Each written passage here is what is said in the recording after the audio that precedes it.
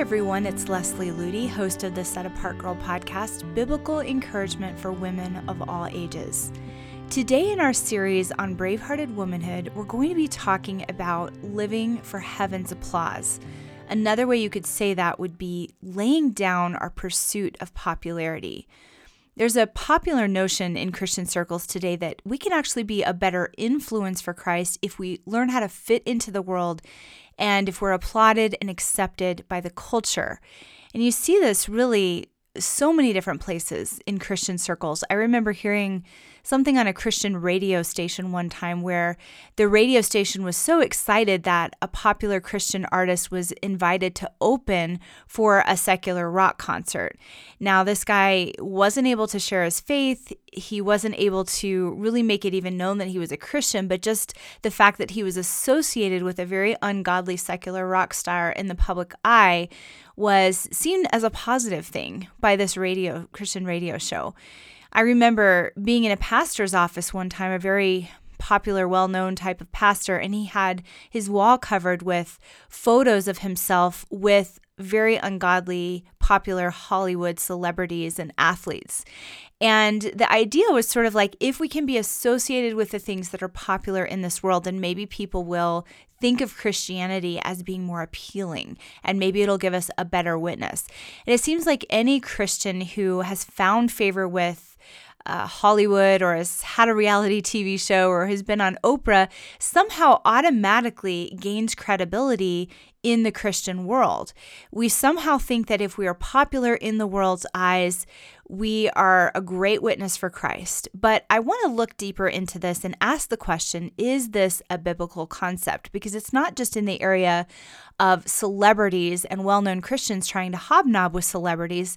It affects our daily life because we oftentimes think, if I could just gain more popularity, if I could just be accepted by the world, fit into the world, prove that I can be a Christian and be popular and really fit into what's accepted by the culture. If I could just get there, then I could be a great witness for Christ. And we oftentimes use that justification to just excuse compromise and being involved in things that we should not be involved in, watching things and experiencing things that we should not be watching and experiencing, and being associated with things that we shouldn't be associated with under the banner of, well, I'm doing this as a witness for Christ.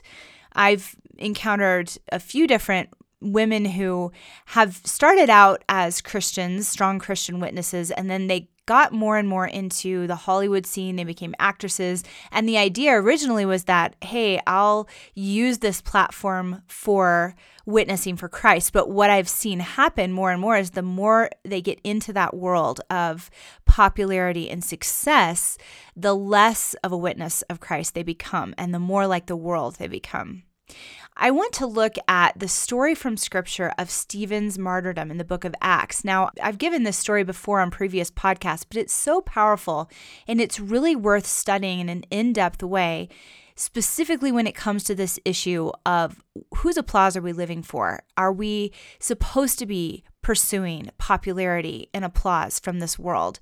Stephen was taken before the religious leaders of the day, and he was asked to speak for himself, and he offered this very powerful sermon, this very well-argued sermon, but he ends his sermon with a rebuke to everyone who is listening, basically telling them that they need to get right with God.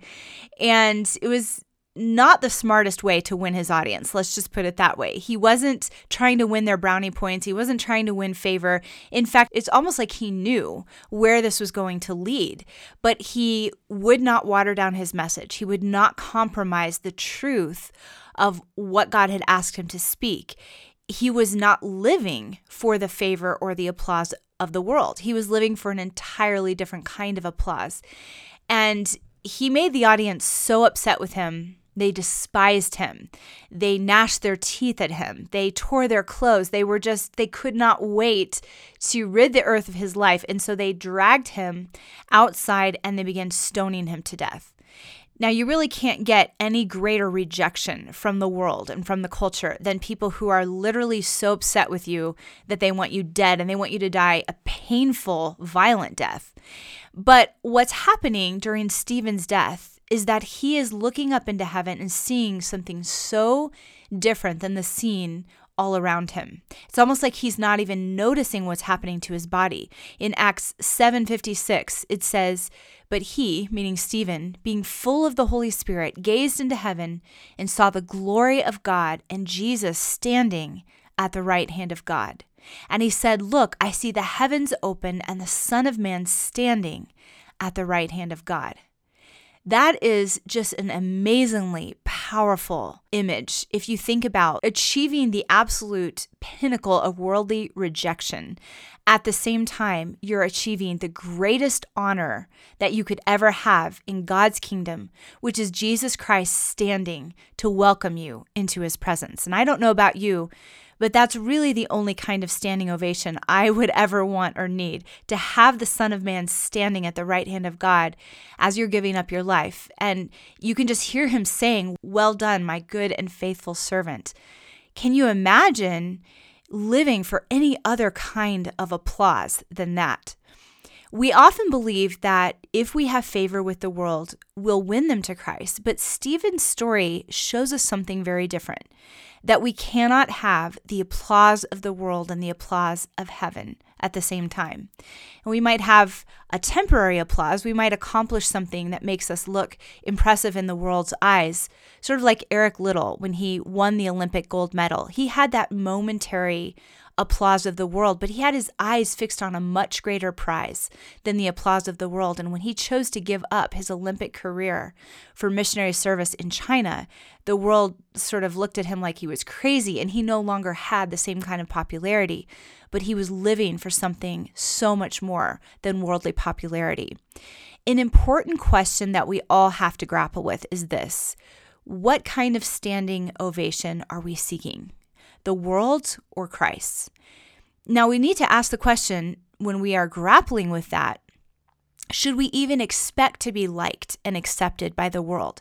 I think when you look at a lot of modern Christianity, there's so much effort and time and money going into being accepted by the world, having these fancy multimedia stage shows and rock concerts instead of worship services, and Starbucks in the church lobby, and video games in the Sunday school rooms. And the whole point is, let's make ourselves really appealing to the world, this world that wants to be entertained and to be coddled and to have everything look slick and expensive and all the bells and whistles, and let's appeal to them. And when you walk into a church and you see those things, it can be very easy to think, well, I need to jump on that bandwagon. I need to be accepted and liked and fit into this world.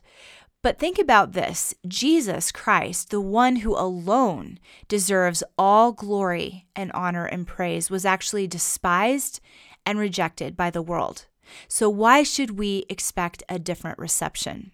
In Isaiah 53:3, it says that he is despised and rejected by men, a man of sorrows and acquainted with grief. And we hid, as it were, our faces from him. He was despised and we did not esteem him. So in that scripture, you see that he was despised and he still is despised.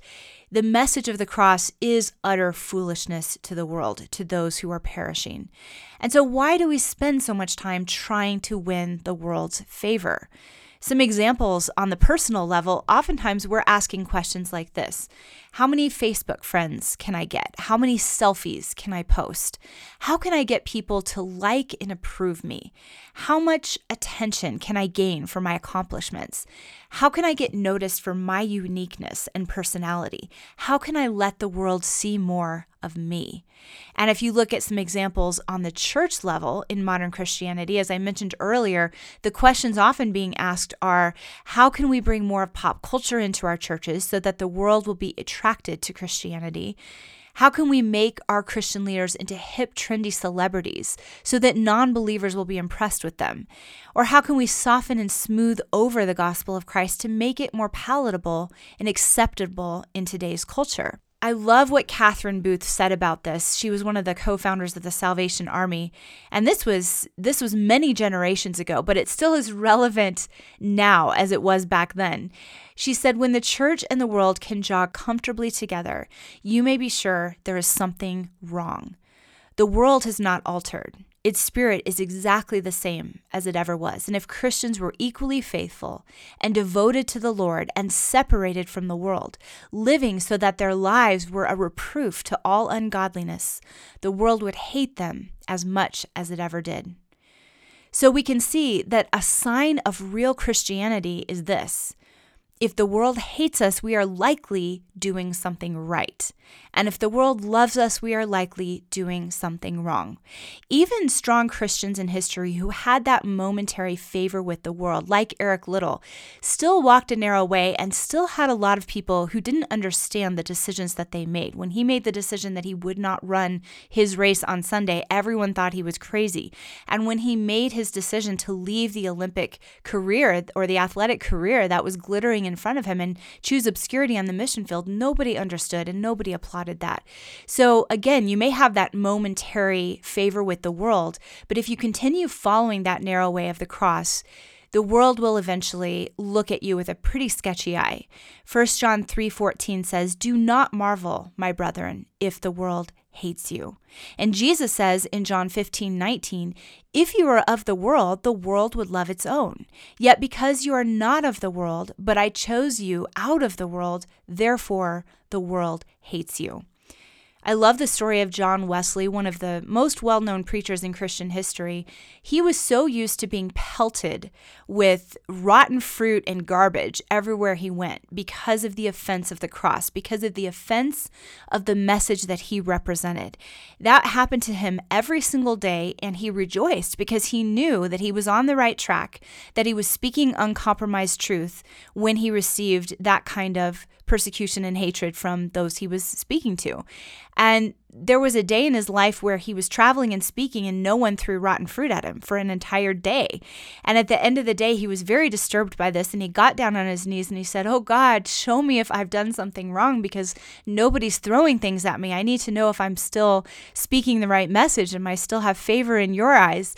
And at that moment, somebody pelted him in the face with some kind of rotten fruit, and he got up happy from his knees because he knew he was on the right path. What an incredibly different way of thinking from the way most of us think. Most of us think, well, if the world hates us, we're doing something wrong. If people, friends and family and non-believers in our life don't understand our lives and make fun of us and are uncomfortable with our decisions, then we must be doing something wrong. But in all likelihood, if that's happening, if we are going through those things because of what we represent, then we're doing something right.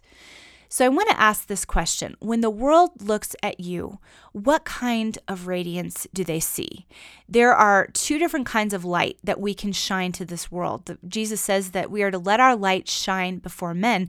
And a lot of times we take that out of context and we think that means to shine with our own self-radiance, our own uniqueness to this world. Self-radiance is basically a temporary self-built charm designed to gain approval and acceptance from others. And many of us are very good at shining with that kind of radiance. It's sort of like, I want everyone to see how unique I am, how clever I am, how brilliant I am, how beautiful I am, or even put on a veneer of those things so I can gain approval from others. And it says in Proverbs 31:30, "Charm is deceitful and beauty is passing." And charm in that verse means to find favor in the eyes of someone and be accepted by them. For example, popularity and approval. So stop and think about that for a minute. When we're trying to reflect a self-radiance, that temporary self-built charm, where we're trying to prove how valuable we are and how unique we are and how beautiful we are, whatever it is, to this world, gain popularity in one way or another, we are choosing a path that the Bible says is deceitful. And deceitful in that verse means a lie, a disappointment, a falsehood. It's something that will never bring fulfillment. It will never bring satisfaction. it will never bring that sense of accomplishment that we are really desiring. I think sometimes we fall prey to the lie that if we could just gain popularity, if we could just be surrounded by people who just love us and applaud us and approve us, and if we just have gazillions of Facebook friends, we'd have that sense of fulfillment and that our life really matters. But in reality, we're building our life on a deceitful path, which is based on a lie, a disappointment, and a falsehood. But there's a different kind of light that we can shine to this world, and it's Christ's radiance, a lasting light that shines from the inside out, from a soul whose gaze is fixed upon Jesus Christ, from one who has been in the presence of the King. And you see that in the story of Stephen. When he was looking up into heaven, everyone who gazed upon his face saw his face looking like the face of an angel. That's amazing. You really can't get much more radiant than that. And yet it was not his own self-radiance. He was not trying to gain popularity with his audience or showcase himself to those around him. He had his eyes completely fixed on Jesus Christ, and that is what made his face shine like the face of an angel. And he was willing to even give up his very life to choose heaven's applause over this world's applause. Another example is Moses when he went into the presence of God. In Exodus 34:35, it says, "Whenever the children of Israel saw the face of Moses, the skin of Moses' face shone, and then Moses would put the veil on his face again until he went in to speak with God." So his face was so radiant after being in the presence of the King that he had to put a veil over his face. That shows the incredible difference between reflecting our own light or our own radiance versus reflecting the radiance of Christ. We are not called to radiate or shine our personality or our abilities or our cleverness to this world. We are called to die that he might live through us. We are called to get out of the way so that he can clearly be seen in and through us. And if we fix our gaze on him, others will follow our gaze upward. I love this story, and I may have shared it before on one of these podcasts, but it's about R.A. Torrey, who led some revivals in the early 1900s in England. And he booked one of the biggest venues in England called the Royal Albert Hall.